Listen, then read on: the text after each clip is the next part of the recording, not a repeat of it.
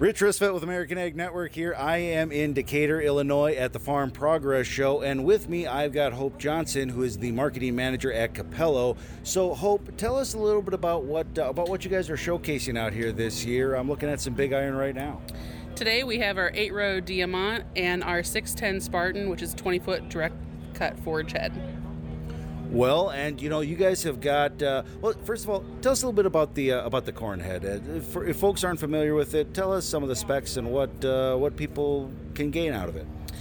Everything we do is agronomically based, so we want to have the farmer's operation first as far as it goes for fuel consumption and efficiency and the full circle of farming. So we want to make sure we create the right harvesting environment, so that leads into the right planting environment.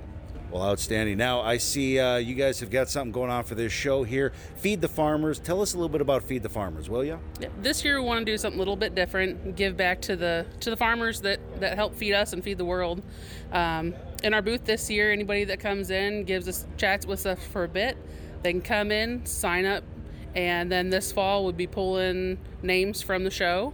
We'll pull a lucky winner, and we'll come out and do a field side meal with your harvest crew. Outstanding. Now, do they have to come to the show to sign up? Is there any restrictions on who can sign up? Can anybody sign up? Anybody can sign up. Just come to booth 511, chat with one of the Capello team members, and we'll get you signed up. If people want to get signed up, you guys are here at the booth. But if they want to check on you guys, maybe online, or see how you guys can help them out in their own fields, where should they go? How should they do that? What's their best first step? Best first step would be our website, capellousa.com. Beyond that, there's a direct line phone number that they can contact any one of our team members. And then anything past that would be on mainstream social media lines. Perfect. Well, Hope, thank you for spending a little bit of time with us today. Yeah, thank you.